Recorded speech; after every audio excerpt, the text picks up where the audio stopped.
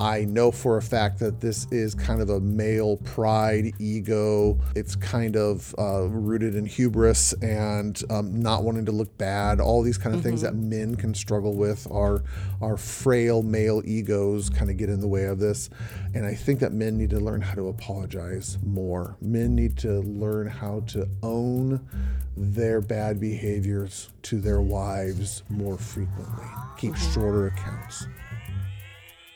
Welcome to the Secure Marriage Podcast, where we believe it's possible to fight less, feel understood, and enjoy a deeper connection with your spouse. We're your hosts, Paul and Shannon Elmore, and on today's episode, why men have such a hard time admitting they're wrong. Yep. This one, I'm not, this isn't a good one, but it's an important one. It's an important one for me, but even more so for you. Okay? Okie doke. Okay, here we go. 1, 2, 3, 4, 5. You say something. 1, 2, 3, 4, 5. Yep. To be honest, I don't want to do today's podcast. Okay. Do you already have a topic? I do. But you don't want to do it? I don't. Is it because it's convicting? Or you're just grumpy? No, I'm not grumpy. Today, I'm not grumpy. In this moment, you're not grumpy? Other days this week, I can't promise to that. In this moment, I'm not grumpy. Okay. But I do have to confess or own up to or recognize a part of myself that I just don't like. I hate being wrong. I hate it when it's proven that I am wrong. That's even worse. Okay. Because I really do believe a lot of the time that I am right. Yeah. Most of the time. I will have to agree with that statement that you believe that you're right. Don't smile so much through this as I am. I'm not. I'm waiting to see where this is going. There have been probably 3 separate instances. I'm not going to bring up the specific times or details or what the topics were about, but within the last probably 5 days, there have been 3 instances when I have thought for sure that I read something or heard something or saw something and it was X, Y, and Z. And you came to me and said, it is A, B, and C. And I said, it is not. It is X, Y, and Z. And you're going, honey, it is A, B, and C. And I wish I was a better husband than this, but I end up getting pissy. I end up getting short. I end up getting offensive. And that's not a good husband to you. And I'm sorry. Thank you. I don't like being wrong, but I don't like being an ass. I don't like being an ass towards you. You don't deserve to be treated that way. And this has been on my heart. I have been convicted about this, and I have been trying to find a time to talk to you about it. And I, for some stupid reason, picked this time. Thought a podcast would be the perfect time. For a couple reasons. One is because you need to hear this, whether we have our microphones on or not. It doesn't matter. You need to hear this from me, your husband, that I probably haven't been the best husband in these situations. We are doing it during a podcast because I want other people to know who listen to this, I'm not a perfect husband. Right. We don't have a perfect marriage. You're not married to a perfect human being. No. Neither one of us are, obviously. And 30 years practicing this thing called marriage, we still get it wrong a lot of times. I still get it wrong. And we are still learning how to do this. But I also want other husbands who may struggle with this issue, because I know for a fact that this is kind of a male pride, ego. It's kind of rooted in hubris and not wanting to look bad. All these kind of things that men can struggle with. Our frail male egos kind of get in the way of this. And I think that men need to learn how to apologize more. Men need to learn how to own their bad behaviors to their wives more frequently. Keep shorter accounts. This is the part of the podcast that I don't want to go into because I would love to hear how those moments when I wasn't very kind or loving towards you, how they kind of sat with you, how you felt.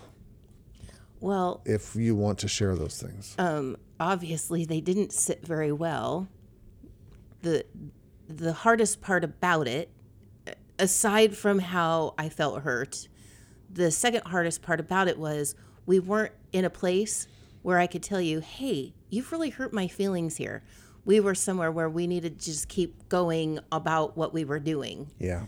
And so I had to deal with it on my own and sit in hurt on my own and be around people and not pretend like I was okay, but find a way to just keep doing what I needed to do, what needed to be done for where we were at. And then I haven't been able to bring it up to you because you've just kind of had a couple of rough days. Yeah.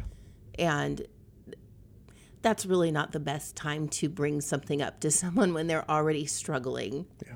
So I've just been kind of sitting in it on my own. And so I appreciate the fact that you recognize it and that you're aware of it and bringing it up.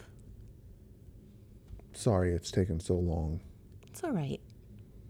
You're right. We weren't in the places to do that, but I still could have done that a couple hours after it happened rather than a couple days. Right. Here's the thing, too. And again, maybe understanding how our fragile male brains work is I know pretty quickly that I was in the wrong, and yet I hate having to come to you and admit that you are right and I am wrong. I hate it. I hate every minute of it. See, and that's so interesting because I wouldn't have never guessed that you knew right away. And I was just like, okay, I'll just let him think that he's right. And right away, like within 15, 20 minutes, not like in that moment. Right, no. But yeah, I realize I was on the wrong side of the argument. I was defending something that was inaccurate. Yeah. And so I have been asking myself, why in the world do I keep doing this? I know this has happened in the past. I know that I'm not perfect all the time. But why the heck do I feel like I am right more than you are? Right. That's a prideful position to be in. Well, and it's really hard for me because I feel like you're so adamant about that you're right. It makes me feel like you think I'm stupid. Yeah. And it's like, is there even a possibility that can, and then it starts to put doubt in my mind. Like, does he know something I don't know, even though I know what I know, but now I'm doubting myself. Yeah. And I don't know how to describe what you give off in those moments. Like what air or, I don't know what to call it. But it really does make me feel pretty small. Yeah. I can imagine that. And that's the worst thing that I could do. Because here's how I think about it and how I used to try to teach my clients. If some other man came up to you and said something to you that made you feel small or treated you like your information or your position was stupid and they were right and you were wrong, if any other human being on the planet did that to you, I'd come to your defense. I would show up and go, back off, Jack. There's no way in the world you're going to treat my wife that way. And yet I treat my wife that way. And I have a hard time recognizing that because it's me and my defensive brain. This is why we say your survival brain is the enemy of all marriages, because my survival brain is kicked in at that moment. And I'm not thinking about your feelings. I'm thinking about, how do I look? I'm thinking about how does my ego take a hit here? How am I going to look like the schmuck who is wrong all the time? And how do I protect myself? Whereas if someone else, the third person, comes in and treats you that way, my ego is not threatened at all. In fact, I look pretty good. I'm the hero. I'm defending my wife, and I am protecting you. And I have to learn how to get out of that survival brain as quick as humanly possible and go, wait a second. You never deserve to be treated that way by any other person on the planet, but especially by your husband, because you have chosen to be the most vulnerable, the most open, the most transparent with me. And I actually have the greatest capacity to hurt you in deeper ways than anyone else does, because I know you the most intimately. Right. And so I should be on guard the most. I should be the most careful around you. And I am not sometimes. And I'm so sorry. I feel so bad about that now. And I wish I could take it back. I wish I could have a do-over, but I don't. I can't go back in time.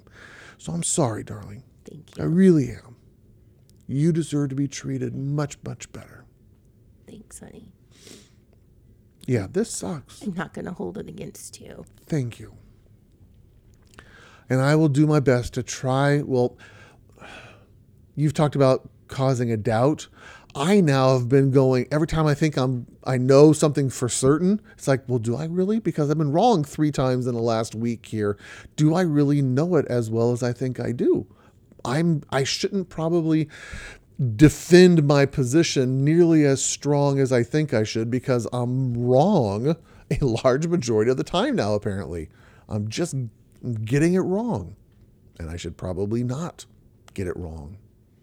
Well, we all get things wrong. It's really how we handle that. And yeah. Yeah. I don't like it. No. I like just being right. Well, okay, you're talking to the queen of not liking being wrong. Yeah. You know. So I understand that not wanting to be wrong, or not liking to be wrong, and not wanting people to see you looking wrong. Yeah. Not physically looking wrong, yeah. But you know what I mean. No, I totally get it. I know what you mean. So trying to be open to hearing other people's options or opinions or beliefs has to be come in there somewhere. Okay, let me make this easier on myself, and I'm going to make it just a little bit more cognitive rather than a little bit more personal here. Okay.